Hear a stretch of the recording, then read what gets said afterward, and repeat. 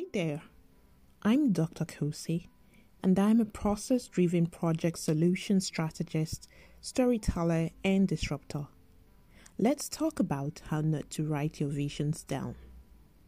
Earlier this year, something got my attention, and I thought it was such an interesting piece of information that only a few people are actually paying attention to.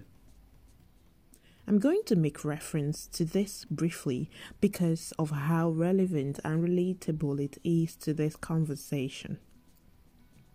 So, did you know that according to statistics, January is the month with the highest gym membership? It's called the January Gym Rush or the New Year's Fitness Resolutions. Basically, according to a IHRSA study, 12% of all gym signups happen in January, whereas the rest of the year accounts for an average of 8% signups.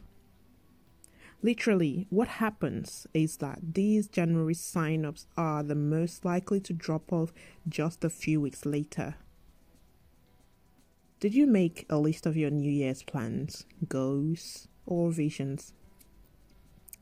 Or what you call resolutions? Here's the thing. With resolutions, you just get to write a list. And what next?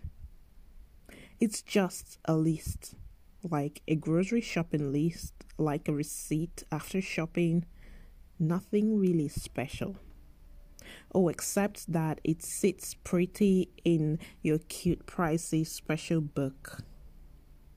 So let me tell you something. One single resolution is more than enough. And that needs to be treated like a project, a big picture, a big plan. And then you dig into expanding on the details. It's in the detail, the devil in the details. An example is obtaining a certification or going vegan. And there are so many examples, but this just comes off the top of my head. You're not going to become vegan or obtain a certification by what I call wishful listing or grocery shopping listing. You're going to have to bring out the mental work into the physical. And that is a lot of work. That is a lot of writing to do. You're going to have to speak with people, connect to the internet, and collect pages of relevant information. And you're going to have to ask a lot of questions. You're going to provide a currency of purchase, either in cash or kind. For example, time. And this part, there is no negotiating that. So, here's what I meant. You do not just write down a list of resolutions, or visions, or plans, or goals. You write down the detail, a collection of your insights. It could even go beyond just writing to drawing triangles, circles, shapes, charts, diagrams. You write your questions, connections, collaborations, and make all of these clear. Your biggest secret weapon will be deadlines. Deadlines. You need to respect yourself enough to honor your own plans and stay within timelines. And that part, I know, is tricky. Someone said that you do not honor your timelines because you've no respect for yourself. They said, and I quote, if you're supposed to be at work at 8 a.m., you will make it there. If you work in a restaurant and your boss tells you to take out the trash, you will be there to take it out. But when you tell yourself that you're going to start a YouTube channel on Friday, or when you tell yourself you're going to pivot in another direction, you don't. Why?